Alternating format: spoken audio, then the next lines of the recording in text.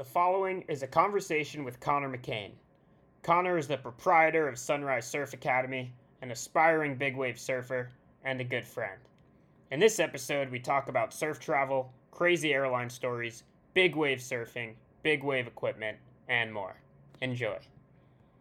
You and I met in Bali.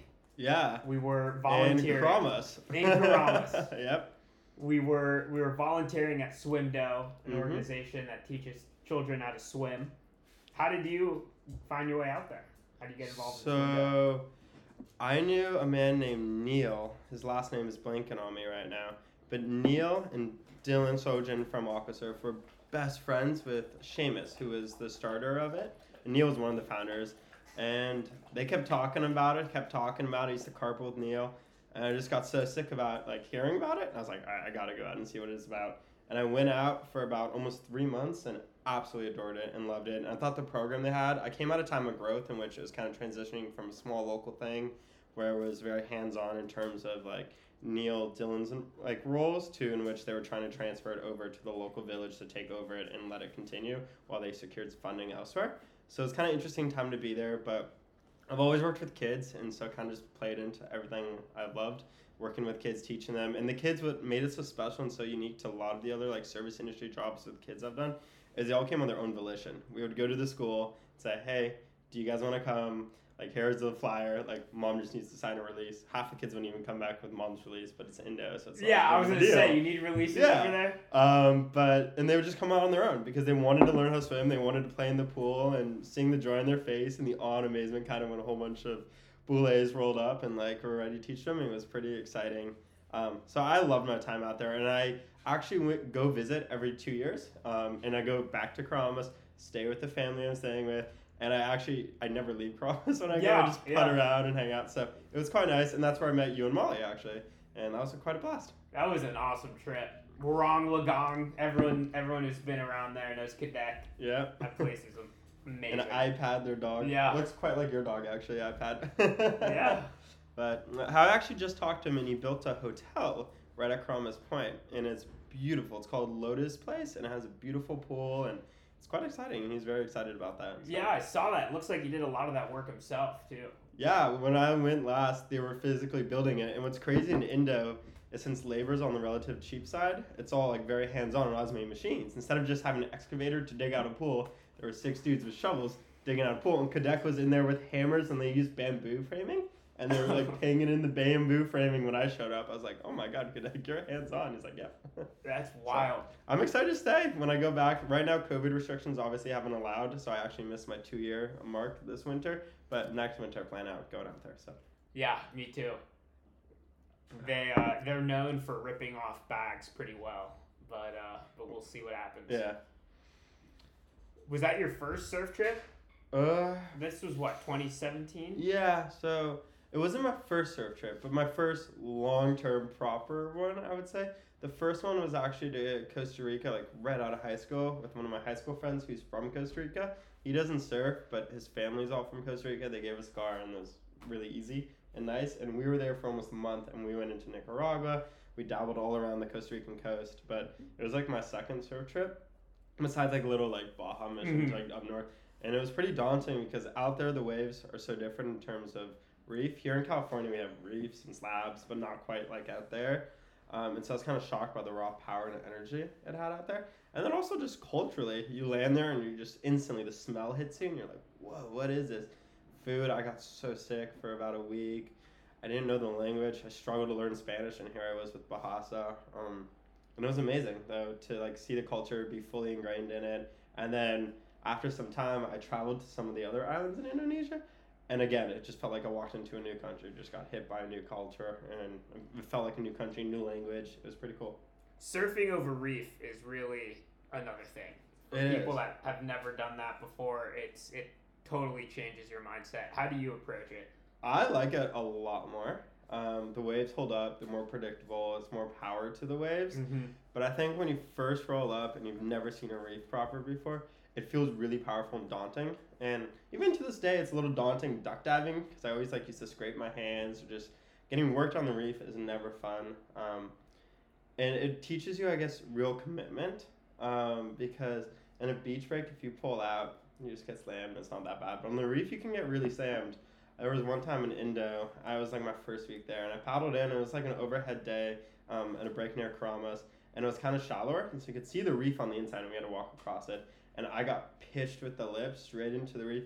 I had a Bali United jersey at the time then that tore in half, like in the back, and just blood coming from my back, and so painful. Throw some lime on there. Yeah. Yeah. I actually didn't throw a lime. I used the antibiotic septic I brought from the States. Smart. But then after that, I ran out of it within a week, and I couldn't find more. It was very hard to find.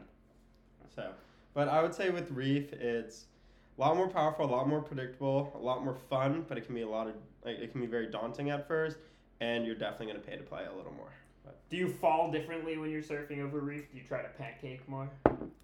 It depends. Like, super heavy, not, because then you're going to get drilled by the lip. I try to like jump into the wave if possible and go down. But I've always been a huge cover my head kind of guy. It's what we teach in my lessons. And honestly, I just do that and pray and try not to like pencil dive or like go in feet first, hand first. I don't want anything sticking and going in because that's how you snap your leg and stuff. So I try to just be as compact a little ball that's ready to bounce along the reef. Like my back getting scratched up is totally fine as long as my face is covered and I'm not going head first. I'm happy. I do think though, if I was to charge some like heavy pipe, tatumpohu and stuff like that, I would probably put on a helmet in all honesty. I know that's becoming like a very big thing now, but it hadn't been for a long time. But just, there's a lot of people you meet in Indo, some of the expats, just like scars all across their face, or the time I went to the hospital for this and that. It's like, I don't know if it's worth it. The helmet question's really interesting because not only you're trying to prevent against giant gashes, but you're also at brain injuries. Concussions, that's the biggest reason. Even on small waves, you can get these tiny little concussions. Oh, I've plenty of times like, trying to throw airs, board smacks me in the head, like woo, you know. But it definitely doesn't look as cool, the helmets, for sure. Like when you watch them in the pipes, like classics and stuff, they don't look as good with the helmets on, I would argue. But honestly, it does make sense, especially when they're really pushing on the bigger waves. So that's something definitely to think about for, I guess, someone going to a reef who's never been to a reef before. Is possibly bring a helmet if it's going to be a little bit heavier. But once you figure out reefs, they're a playground. It's so much fun. And there's a reason why all the world's best surfers kind of grew up at a reef. Yep. Or a really bad beach break. It's one of the two. But yeah, like on the East Coast. A lot of good East Coast boys. Like all the Brazilians. Yeah. Yeah.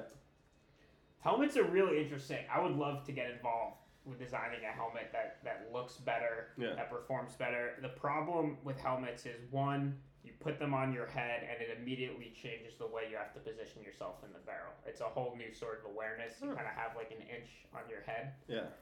And the other thing is that with helmets, you're increasing the surface area of your head, right? So when you hit the water, that impact is actually harder. Harder on your head. And it's not clear whether helmets prevent concussions when you're hitting the water versus definitely when you're hitting the reef. If you're hitting the reef, that helmet's going to do a lot of good. But water, it's the same thing with wakeboarding. Like there's a reason why wakeboarders don't wear helmets when they're going huge. It just makes concussions worse when you hit the water. I know with helmets, though, once you hit it once, you got to change it. So that's something very interesting. If you take a nice fall, but you don't hit the reef, do you need to change it? Is it still intact? No. Yeah, for sure. The Dirt Bag is the most protective and functional board bag on the market. 25 millimeters of padding ensures your boards remain protected during travel, and the universal racking system allows you to rack your bag on any vehicle with or without existing racks. Use code DIRTBAGRADIO on the website dirtbagsupplycode.com for 10% off your order. Free shipping throughout the U.S. Things like honestly, like real breakage once, but it was 3 boards. It kind of hurt. They ran over it. This is the second time I've heard someone They don't say admit this. to it, obviously. But I pick up my board. It was a Smuggler bag by, who makes the Smugglers? It was ProLite. ProLite. And you can see one tire tread, like actual tire tread across the bag. All like, I would say, kind of where the rocker starts for the nose, you know, when it starts to really get really pointy up in the top. So you're talking about maybe like 5 to 7 inches with it, like from the nose into the board, just fully snapped in half. What do you think it was? One of those runway vehicles? Yeah, just probably ran over by accident. Oh my god. And that was American Airlines who did that. Classic. But then I think they're called Iberian, the Spanish/Moroccan airline. I had a window seat. I watched them literally just boom, toss the bag, and the bags aren't much padding, and of course the whole all three rails on my board. This was on the way to Morocco, and then the way back was the snapping. Were all cracked, and then it was Southwest. They chipped the noses. It was like a sun cure job, but it was still really frustrating when you roll up and you're ready to surf, and then you open, and you're like, but in all honesty, since the dirt bag, I've not had a single issue. That's good to hear. Yeah. I haven't heard of a single issue either. No. The one thing I do have an issue with, I think sometimes, it's my own stupidity, is the big metal tabs. Is when I always take out my fins every surf session, put them back in. I always throw the board on top of the bag and whack the metal things. Oh, yeah. But so that's just me, just needs to be more cautious. But other than that, with airlines, I've been using the dirt bag now for 9 months, and I've traveled on 5 to 7 flights. What is it? I think 6 flights. And it's also been to Baja countless times, bouncing in the back of the truck. I've never had an issue. That's great to hear. Yeah. That's good feedback about the buckles. We're putting them in pockets. That would be a very interesting idea. Because having them on top, and also sometimes they'll turn around and whack a corner, and the metal will ding something else. And I was always worried about the metal sinking into the bag, but I've never really had a problem with that. I haven't experienced it, so yeah. It's been a really great ride with that since, but for the longest time, the anxiety of you go through customs and you open up the bag and you look at the nose, you pull the bag back and you got to take all your clothes off to the side of the bags, because you packed it all full of your clothing, and then to see, it is messed up, or, it's fine, but it eliminates that. Like with the dirt bag, I've actually got in the habit of not even checking. When I land, I'm just like, whoop, let's go, Same. Like, I'm going to be honestly surprised if anything actually happens. And I think if something was to happen, I would see a tire mark. And it's probably I think it would take a tire mark. Yeah, and that's it's pretty egregious. But yeah, in terms of the tossing, I was landing in Costa Rica. The guy literally took the bag off the conveyor belt, tossed it on to the ground. And I saw that happening as I'm walking up. And I was like, but I was like, no, it's fine. And sure enough, with the bottom pads that go on the roof, fine. Not a problem. Sweet. Yeah. Yeah, those tire marks are crazy. That's not the first time I've heard of boards getting run over. At least I've heard of stories of boards never showing up. So at least I've never had that. That's crazy. People How do you lose a board bag? Yeah, I know. It's huge, I understand a little suitcase, but a board bag, yeah. I used to, when I was traveling, before I made the dirt bag, I used to always have a debate with myself whether or not I should even bring my own boards. In Bali, I decided not to. I ended up buying some there, and the last 2 days was kind of hectic trying to sell them before I left. I got ripped off when I sold mine. Yeah. I went because the airline I booked was Hong Kong Airline, and they wanted like $600 for a board bag round trip. And I was like, this is crazy. Like, no way. And so I ended up buying one there, which actually was a very pleasant experience buying it on the Facebook page. But then selling it was such a nightmare, such a hassle because you're trying to pack and get ready to go, and then you're like, I'm just bored. What do I do? I got really lucky. I sold it to a friend, Dylan. Yeah. There you go. And then he broke it later. That's okay. Yeah. Do you train at all for surfing? I know you have some projects in mind. You got your impact suit ready to go. Yeah, so I was training really heavily kind of before last summer. Like every day I would be swimming about 1.5 miles and then running Open back. ocean? Yeah, open Nice. ocean. I go always north to south. So some days it's a breeze and you go super fast because the current's with you. Other days you're fighting it. But when summer started, honestly, just every single day working, so I haven't had time. And then I got pretty sick in the fall. It wasn't COVID, but it was definitely like a respiratory thing. I think it was bronchitis, but I never got fully diagnosed. I got a COVID test, came back negative. And since then, I've kind of been like wheezing and puffing and kind of having a harder time. But the season wasn't a problem because there was no big waves. But I am getting back into the routine of running and swimming. I find swimming to be the best for me. But I know a lot of people are into the cardio. But I think cardio is kind of the best training. And then lately, I've been a whole school of you just got to surf. That's the best training. And that doesn't do you so much for big wave training. But when you look at like Luca, like he's not really surfing small waves. Like he's surfing big waves only. That's all he wants to train for. But part of me is I want to be a well-rounded surfer. And so I'm a huge school of go surf for 2.5 hours, and if that's your workout for the day, that's what you can do, So lately a lot more of that kind of school of thought, but definitely need to get back into the training. What about riding different size boards? What do you mean by that? Kind of keep yourself well-rounded on the board front. So I lately have been on a board journey, spiritual board journey. I used to kind of be someone who just buy nice used boards off Craigslist and kind of like, oh, this is kind of what I want, like this kind of size, this volume, not really paying too much attention to actually like the dims of the board. In the last like 9 months, I've gone through, I want to say 10 to 12 brand new surfboards. And I get them custom ordered out of Gaizoki in Venice. And then also program surfboards in Ventura. And I ping pong between the two depending on what kind of board I want. And now I've realized fully there's a board for the day, and each day should be a different board. And so I actually have the dirt bag in my car, and that's always full with 2 boards, and then I have one on top. That's in a sock.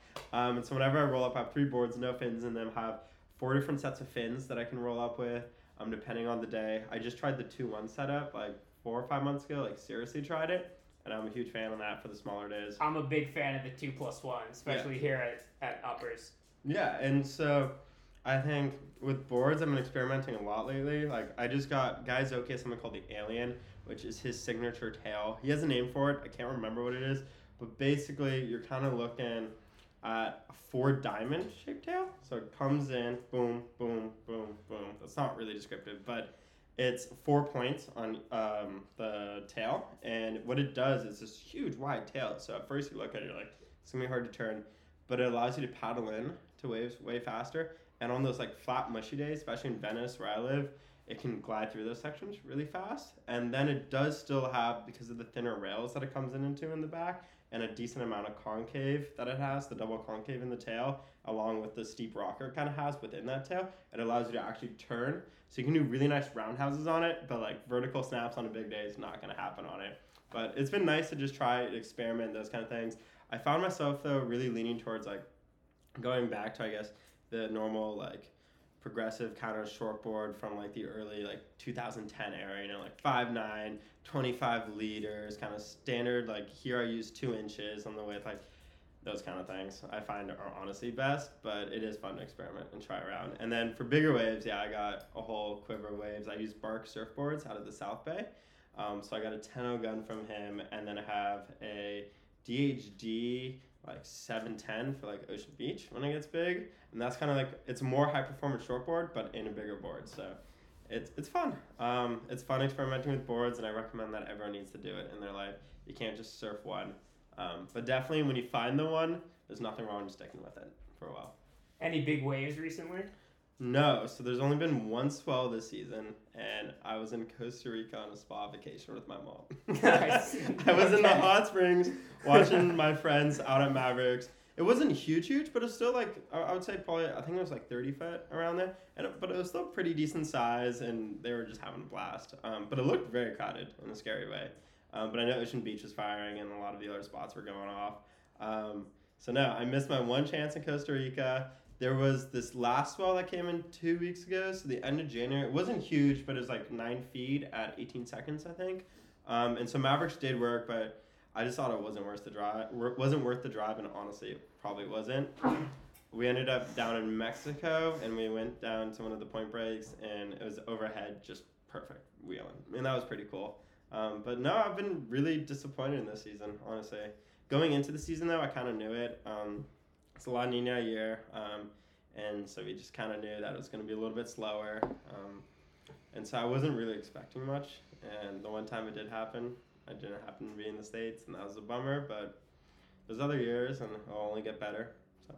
So What's your favorite big wave that you've done so far? Not going to name the spot, but there's a little mini Mavs, and that's pretty insane, because it can be you and like 4 other people out there.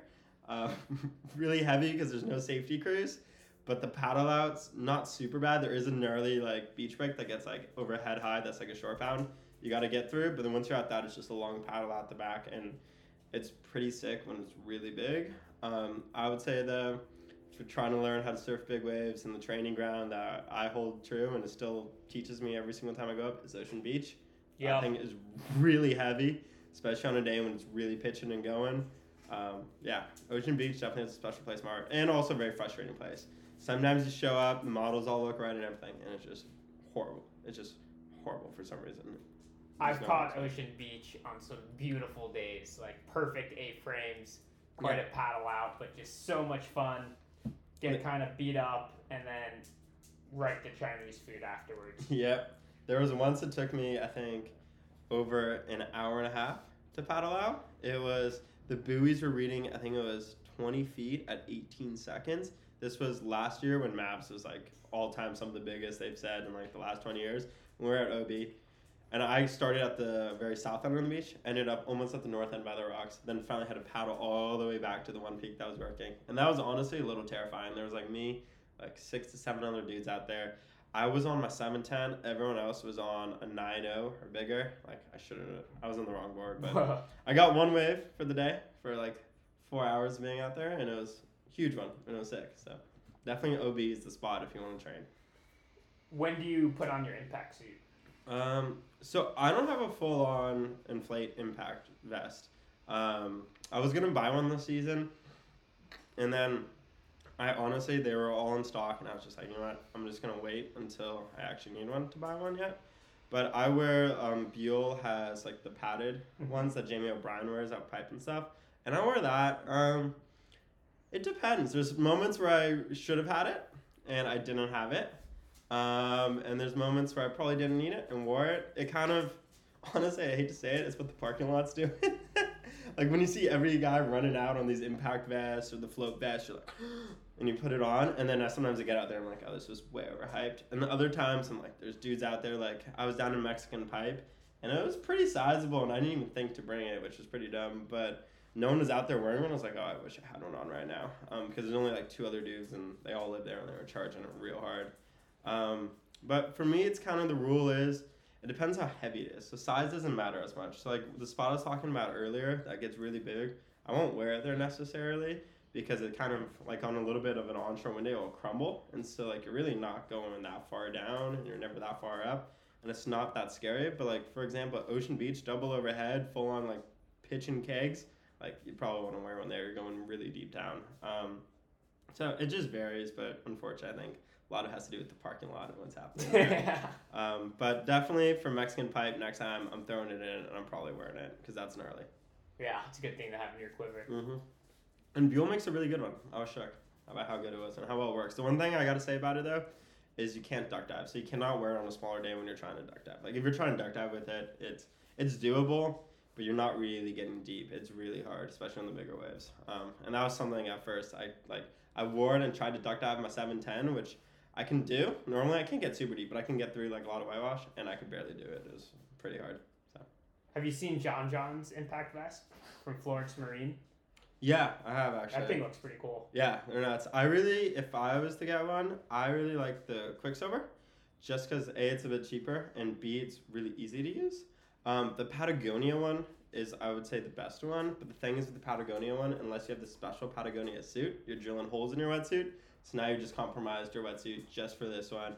And depending where you are, you could be wearing different suits all the time, so you could be going 3 or 4 wetsuits, and unfortunately, I can't go through that many wetsuits. Yeah. I go through like 7, 8 a year, but like that's way too many. But the Patagonia one's definitely the most reliable, I would say.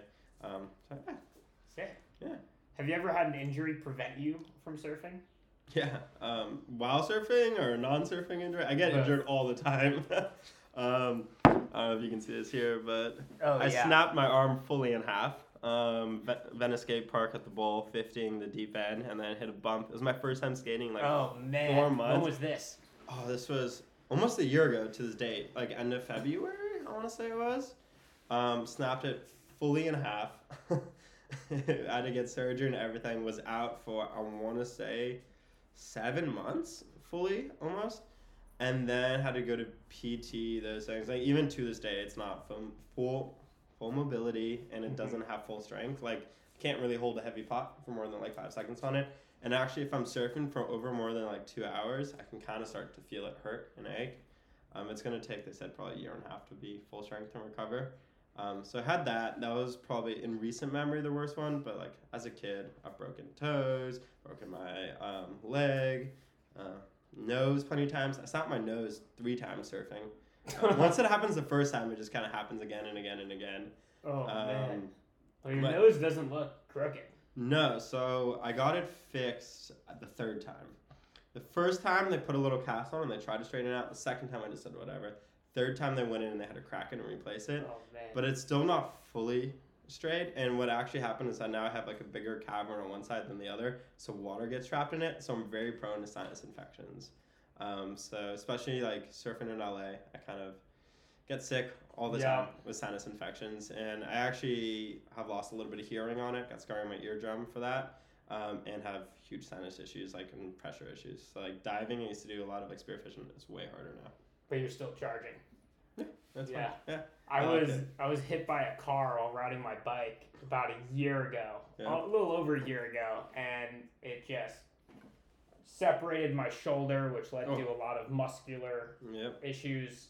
And I spent 9 months in PT just trying to get that strength back. And since then, I've just been really interested in hearing how people kind of deal with injuries and keep going. Injuries are one of those things. It's gonna happen. You're in a high contact sport. I used to play soccer and hockey too as a little kid, and just falling off stuff all the time. Yeah. Fell off the washing machine when I was little. Broke my ankle. Fell off a children's playground at the top. Like I climbed up to the top, broke my leg. Like I was just always getting hurt. But it's gonna happen, and just you gotta push through. But this few times I didn't go to PT when I should have.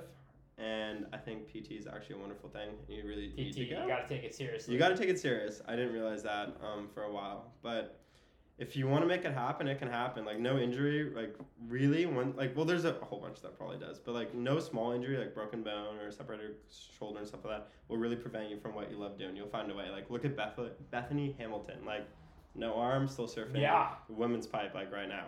Crazy. So, the person I looked to was Garrett McNamara, who obliterated his shoulder. Yeah.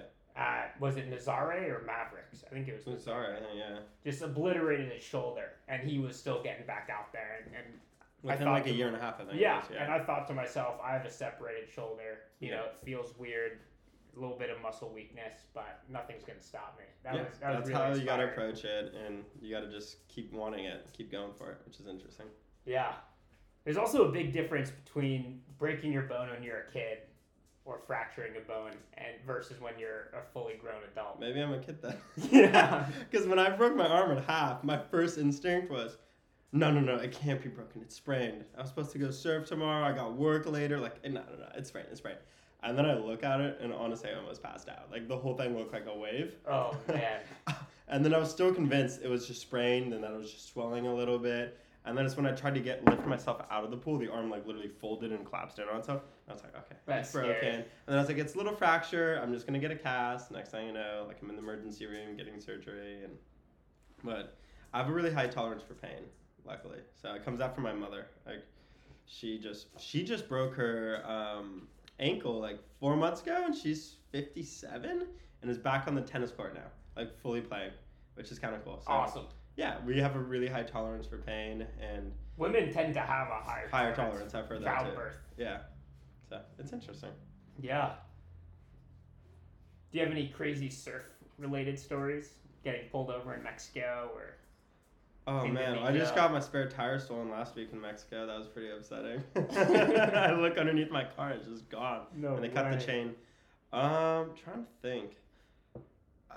I don't know. Surfing, there's just so many crazy things for a person who doesn't surf, just kind of are mundane in the surf world, you know, like watching friends break boards, break their nose, slicing their face open, stuff like that. It's kind of, I guess the craziest surf story in my life would be in Mexico, and it was in mainland, and we were driving down, and in front of me, we watched a car try to pass another car, head-on collision, spin out, hit a big rig, do a roll, and then land back on itself. And we were like the car after all this, and so we pull over, and it's like 11 o'clock at night. You're not supposed to drive at night in Mexico, but we had a late flight, so we had to. And just like watching all that ensued and the chaos of that. But that's not really super surf related. That's just kind of a surf trip, and that was like one of the defining moments of the surf trip was I was the first one on scene, and like I always carry a proper first aid kit wherever I go. I feel you cannot go anywhere, especially when you're surfing, without a real first aid kit. What do you mean by a real first aid kit? Like one that a first responder would have, like an EMT will roll up with. Like mine, I think costs like $250, and it's a big box that I carry in my car. It's pretty heavy, and I'm always constantly stocking, and I'm always keeping it with me. like tourniquets, everything's in it. Because you just never know what's gonna happen. No. Yeah. I wish. AED too. I wish. But I just feel like you need to always be prepared. And luckily in that moment, like we were there, we were prepared, and it wasn't as bad as I thought it was gonna be. But there was a lot of blood, a lot of open wounds, and so we were able to patch it all up, which is pretty cool. That's wild. Yeah, I would say another crazy story is it always is in Mexico. I feel in Mexico down in the Michoacan, they were so this was like in October. They kicked out all the police a while ago. A few years ago, and the police were just making a present and coming back in. And so you speak community policing, narcos, and the police, and then it was just... Hey, I was there. Back up. Yeah. Can you tell the backstory of why the cops were kicked out? Because they were so corrupt, and that they thought... So these are local police? Well, so in Mexico, it's not like you live in, like, Sinaloa, you're going to be a cop in Sinaloa. You apply to, like, be a police, and they send you, like, see fit. It's almost like a National Guard kind of thing, right? They try to keep you in your area, but also for safety reasons, they don't want you to. Are these federales? No, so these are just like the city police. The federales is like the National Guard, which is, and then they're technically military, and so they do like more operational things, and they really try not to get involved with tickets and those things. But like the community police, they kind of a lot of times come from elsewhere, just because like people know you from high school, and obviously like being a cop in Mexico is not the best thing to be. But so down there they were just coming in and we were leaving, and you could see these convoys of troops just coming in. But before that, like the 3 days before, I've never seen so many machine guns, guys with radios, just kind of networking everything. You get pulled over with a guy with a machine gun, you roll down your window, and they're like, what are you doing here? Why are you here? You know what's happening? And you're like, no, not really. Like, you just gotta play dumb and nice, and then you get through. But I guess that's pretty crazy. Mainland Mexico is definitely a different beast for surf trips. You can do it like in really nice resorts, or you can like go through the wild and find some crazy waves, but it's pretty gnarly. My experience surfing in mainland Mexico is if you kind of want to venture outside of the known spots, you have to bring a local tag along. Yeah, my Spanish is pretty good, so I just go to the bodegas and drink outside, and that kind of would get you spots. Also, there's a lot of actually published spots. If you do your research, they're just really hard to get to. Like when we go down and we fly, we rent like an all-wheel drive 4x4, ideally 4x4, because you're gonna need that. Quattro por quattro. Sí, quattro y quattro. But yeah, it's pretty hard to get to a lot of the spots. But also, what I've learned about Mexico too, there's a lot of spots that are pretty like blown up, but they're kind of gnarly, and so if you go, it's not that many people. So nice. Yeah. I would say, yeah, Mexico definitely provides the gnarliest surf trips of your life, always. You just never know what's going to happen. I've played countless bribes down there, countless things get stolen, just countless weird run-ins. It's pretty cool. I would say definitely one of the most interesting, most beautiful surf trips I've ever done, and that I would recommend to people, is driving up from LA to Tofino in Canada. Tofino has a pretty like robust surf industry, so you'll definitely not be surfing like Canadian like point breaks by yourself. But it's so beautiful, super like family friendly. Like if you got a significant other that doesn't surf or doesn't like surf huge waves, like it's totally fine. It's friendly, and it's a beautiful drive and a beautiful place, and you get to hit a lot of coastline, which is really cool. Sick. What kind of wetsuit are you bringing?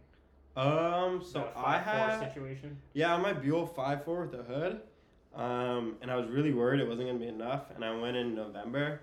So I have like a 2mm like wetsuit top, and I brought that just in case, and I have the gloves, the booties, and everything. And honestly, there's a few days in which I was like, okay, the 5.4 was needed, but I wore my 4.3 all the way through Oregon, parts of Canada. It was fine. As long as you have a good 4.3. That being said, like the Rip Curl 4.3, the E6 I have, that was phenomenal. I was very impressed. That's almost as warm as like a 5.4. Have you tried the Yamamoto wetsuits? No, I've been looking at them. Those are crazy. They look really crazy, and they look super stretchy too. They're very stretchy. That's why I like Excel wetsuits a lot, but they've been out of stock for forever, because they really will stretch on you. As I feel like Buell, they make really warm suits, and for the price point, it's amazing. But I feel like sometimes they're just not as stretchy as I would like. If you want to drop some coin, Feral and Isurus. Yeah, no, those are amazing. I have a 3.2 Isurus that is warmer than my 4.3 Rip Curl. Yeah, I believe that.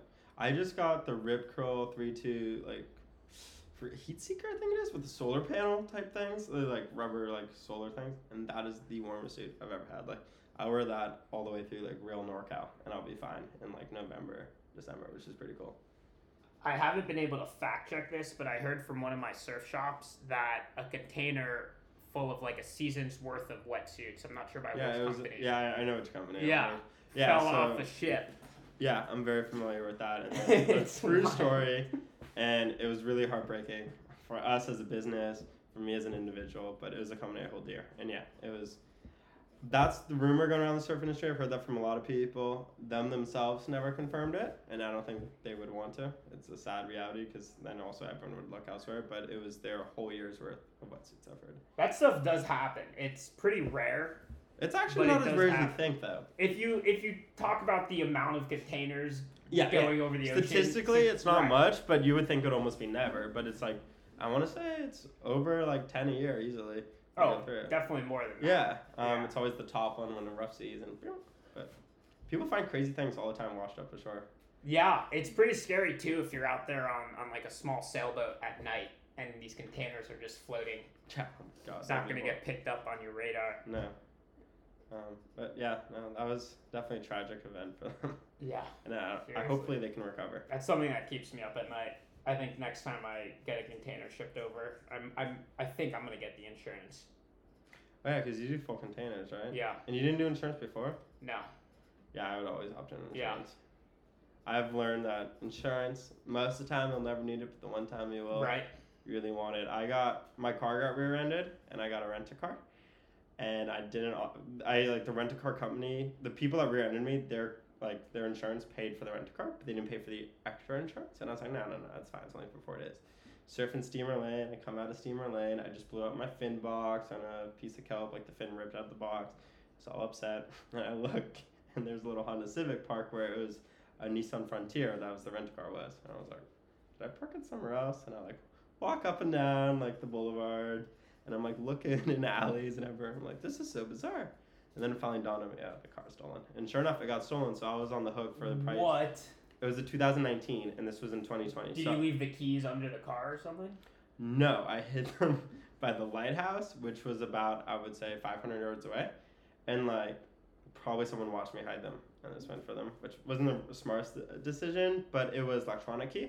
And I drive an old school Tacoma that has the actual key. You put in the wetsuit. And I've never had an issue with that. And that was my first thought when I looked at the key was, what am I going to do here? I hate hiding these. But anyway, so I got stolen. So now all of a sudden, because I didn't pay an extra, I think it was $100 for insurance, I'm on the hook for $25,000 car. And I was oh my God.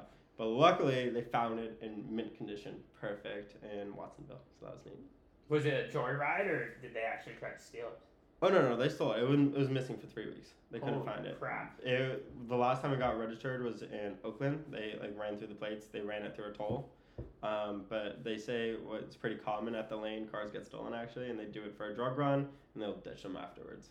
That's wild. I've heard that happening at Malibu too. Yeah, Malibu, it happens a lot, a lot of car break-ins and stuff like that in Venice as well. But car break-ins, fully expected, but I was pretty shocked that the whole car was just gone. I was like, whoa. So, yeah, insurance is worth it. Do you get insurance in Mexico? By law, you have to. So when you rent a car, it comes with it, and I've learned you got to be careful. A lot of times the cheapest car you rent doesn't come with insurance, and then they try to stiff you for almost what the car you paid rent is for insurance. But when I drive down, you're legally required to have it after 2 days. So yeah, and it's needed because if you get in a car crash in Mexico, it's a crime. And you go to jail. It's the opposite of here. No habeas corpus. Yeah, and it's just you know what? For my $100 for 2 weeks, it's worth it. I'm not gonna fret. So I have a buddy that was driving down there, hit a motorcycle, Mexican national, did not have car insurance. Yeah, you're done. Took him to jail. Yeah, it was a bad situation. You probably are not spending time in jail, in all honesty, but you're paying a lot for it. And so the car insurance is relatively cheap and it covers you. So for sure. You want another beer? Sure. Thank you. Yeah. I had the main insurance. And we were crossing these rivers, and it was super rainy. Mm-hmm. And we make a call not to cross a river.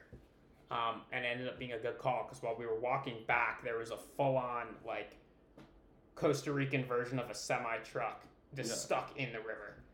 And from that day, I was like, always get the car insurance. Except, I hate to say it, in Costa Rica, the optional car insurance won't cover any 4x4. Really? No. I didn't We know just that. got that, and it won't cover any 4x4 accidents. You're all liable for that. And that includes anything that's on paved road. Which kind of sucks because half the roads are unpaved anyway. So Yeah, I don't really remember seeing any paved roads by the surf towns. That's wild. I would say Costa Rica is a really good surf trip destination for those like looking to kind of go out of the United States for the first surf trip. I would highly recommend Costa Rica. I had an amazing time there. It's beautiful. It's absolutely gorgeous, and if you happen to get injured in any way, their healthcare is ridiculous. Really good. Yeah, it's really good.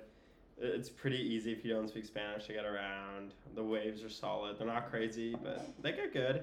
And it's nice and it's friendly. It's very similar to the United States in a lot of ways. So. Last time I was there, I stepped on a stingray 2 days in a row.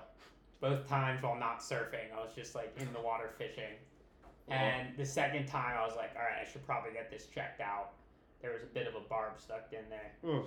And I go to the clinic, and they're super professional, unlike my experience in Bali for a spider bite, where they were using like rusty tools and stuff.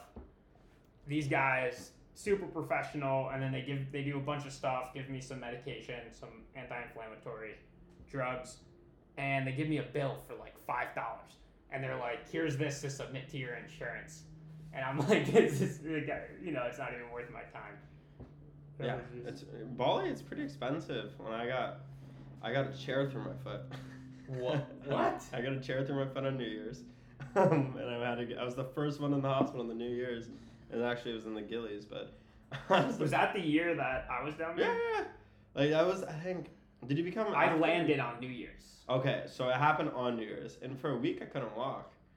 And then I was like healed, and I was probably still pretty bad when you were there, like wrapped. It was probably just wrapped, but yeah, I got a chair through my heel, and they gave me a bill for like $500, and I was like, "Are you kidding me? Like this is ridiculous! Like all you guys did was like pull out splinters from my foot, basically. That's crazy. Like they didn't like give me pills or anything, like no real surgery." And I was like, "Oh wow, okay," but I had traveler's insurance luckily. And nice. That actually kicked in, and that was a surprise. Nice. I didn't think it was a good investment. And I was like, you know what? I'm there for a while. Probably going to have to use it once, and so it was kind of nice.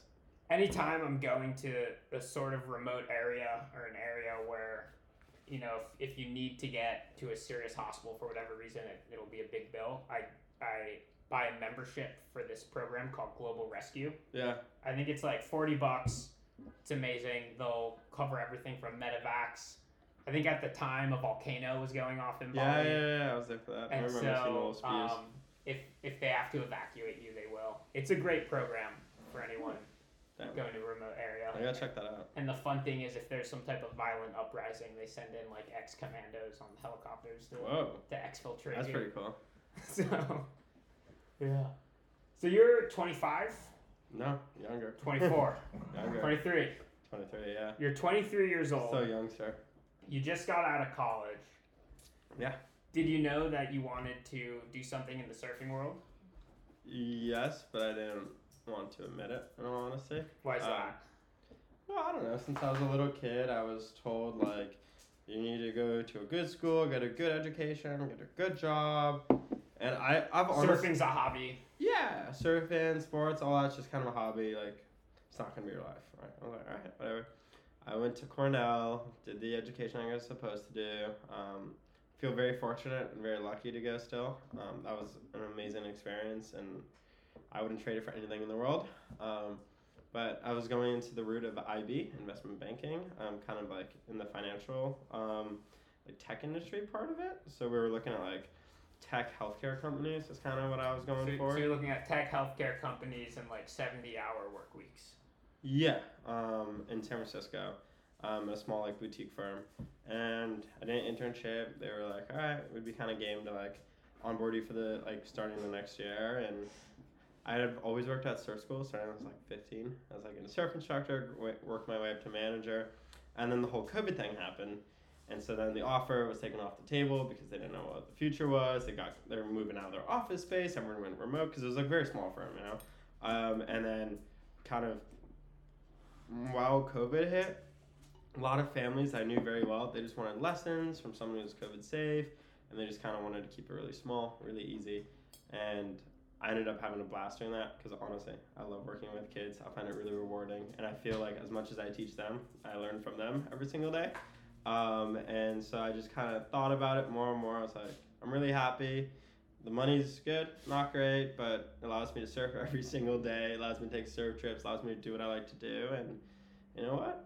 I can always go back to that, go to grad school if I want. But right now, this is what I want. And so I kind of just went full steam ahead and kind of got myself into something I wasn't fully expected and ready to. I wasn't expecting to own my own surf school or kind of own my own business. I just thought it was like a fun thing. I was just going to see where it went. And then here I am a year later, ready to do it again. So pretty exciting. That's awesome. Mm-hmm. What's it like launching a surf school? Is there a big permitting process? Oh my God. It's not like anyone can just wake up one day and no, so you can't just go teach a lesson, yeah. Especially in LA. You'll get rolled real fast by the permit office. You have to get insurance, and of course the insurance, because it's a high-risk sport, is really hard. Workers' comp too, for if you have employees, and that's beyond difficult to get for a surf school.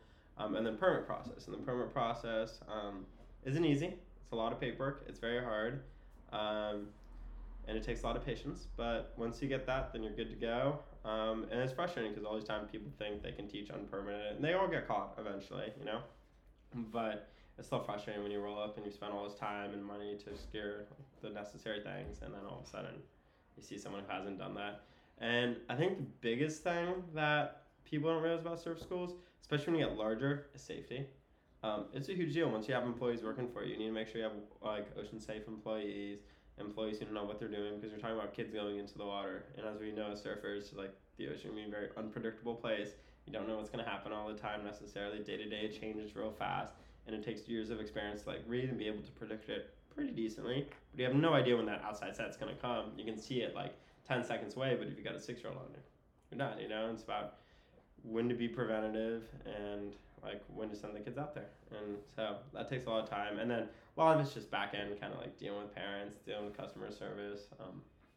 But it's a lot of fun. I studied business in school, so it's kind of right up what I kind of wanted, what I thought I wanted to do, and it applies all the skills I learned. And then I also get to work with kids, teach kids, and so it's nice. That's awesome. Yeah. So what's it called? Sunrise Surf Academy? Sunrise Surf Academy. We're out of Venice and the Palisades in LA. And my favorite part about having a real business and a big constituent of employees and stuff is being able to give back to the community. The community has done very well by us, and we try to do very well by it. So for example, all of our revenue, we have 30% of what we make. I guess, well, not what we make, because that's technically profit. 30% of what we actually take in, we try to give back into scholarships, financial aid, and just outreach. Me growing up, I didn't grow up by the beach necessarily. I kind of grew up in the Valley in LA. Well, I did grow up in the Valley in LA, North Hollywood, and we used to get buses sent to us to go out to surf school for the LA County Beach and Harbor. Sadly, that program isn't intact anymore because it was federally funded, and I think the funding got cut. But that's kind of how I learned to love the ocean. And then parents driving me, finding rides and those kind of things. And kind of through all that, I grew an appreciation for the ocean, had water safety, and it's sad that a lot of kids in LA don't have that opportunity, especially when they live. Some people literally will live 4 miles from the beach and are afraid to go in the ocean. And so something that I came into it really wanting to do is give back, and same with my partner. So we're very fortunate we see eye to eye on that page. And so we do, and we do community events for local schools, huge fundraising, we'll donate packages and stuff. We'll do not even just surfing, just teaching kids water safety. We'll do scholarships. Our whole idea behind our business is we want anyone to surf. Our motto is literally surfing is for anyone. And so if anyone can't afford anything, all they have to do is shoot an email. We've never turned down a request, no matter how crazy it is. We get some pretty outlandish ones. What are some outlandish ones? Yeah, people asking for free weeks and they show up in Chestnut, but we don't ask questions or anything. We want surfing for everyone. We don't want it to be a hassle or pain, and that's something I'm really looking forward to going forward. We sponsored the local surf event this year, the Venice Surfathon, and we're going to do our own next year in 2023, which is pretty exciting. But just being in touch with the community is really nice. I go out to restaurants out there, and all of a sudden a mom will just come up, "Oh my God, so great to see you, da da da da," you know. It's a blast. I really enjoy being part of the community, and it gives you kind of a greater purpose than just, oh, I'm just teaching the next series of groms. You get to shape the groms, mold the groms, and you also get to give back to everyone and teach everyone water safety. So That's awesome. yeah. Do you think you'll ever have like a team going? What do you mean a team? Like a Sunrise Surf Academy team? Yeah. We have little groms, our couple sponsor. super groms. Yeah, no, we definitely have like team runners, I guess, quote unquote. But some of our kids are actually really good. They're quite good. And some of our instructors are world class. All of them, I think, are top notch, better than most of the surf schools here, if not the best. But we got a few that are sponsored and we're sponsored who are really phenomenal surfers, but also teachers. And that's the biggest thing I think that differentiates a lot of surf schools is they either have really good surfers, not good teachers, or they have really good teachers, but not good surfers. So they can teach you how to stand up, But then after that, they can't teach you how to like actually start doing bottom turns, to cutbacks, to roundhouses, those things. As our we pride ourselves in being able to take that, taking someone who's afraid of the water and then within a year being able to try a cutback, and then feel comfortable cutbacking and go into like a roundhouse, That's awesome. Mm-hmm. All levels. Mm-hmm. Progression. Oh yeah, Venice Surfathon, our kid, one of our star groms who just started surfing 2 years ago, won his age division, which is pretty exciting, That's awesome. So we have kids who really rip and from all levels and all walks of life, which is really interesting and I really enjoy a lot. And that's the best, is just seeing all these kids who all come from different backgrounds, different places, but unite over one love, the ocean, and just trying to get better at surfing. And it's cool when the kids encourage each other, one kid obviously spent a long time surfing, the other kid has never tried, but the kid's like, oh, let me help, let me give you some pointers, and that's really nice to see. And that's why, again, harp on working with kids is such a wonderful experience, and you learn so much from them.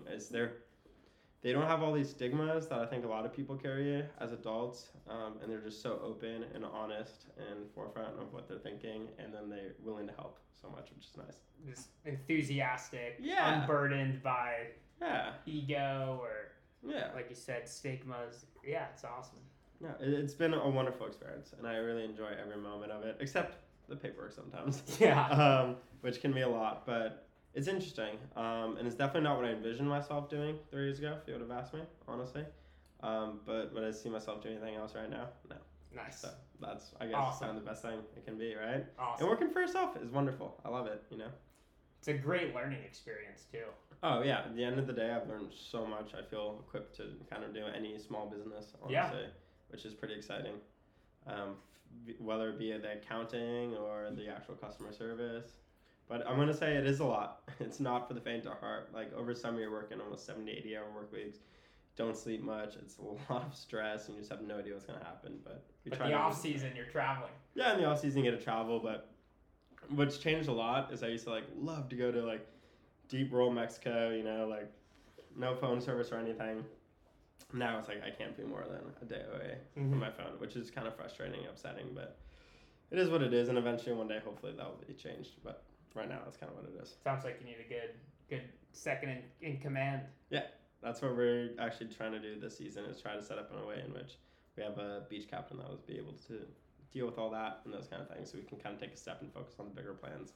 Because it is sometimes kind of annoying to want to do these big outreach programs, and coordinating that takes a lot of time, but then you're just trying to fill out paperwork that anyone could do, and it's just but there's only me right now, and it's just if I just had someone doing all this paperwork that would take 10 hours, I can really spend time doing these outreaches, getting it going, because as easy as it sounds, it's not at all to get people to show up and commit to things.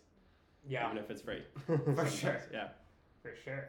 Awesome. Well, it was great talking to you, Conor. Yeah, it was great. Thank you so much for having me on. For sure.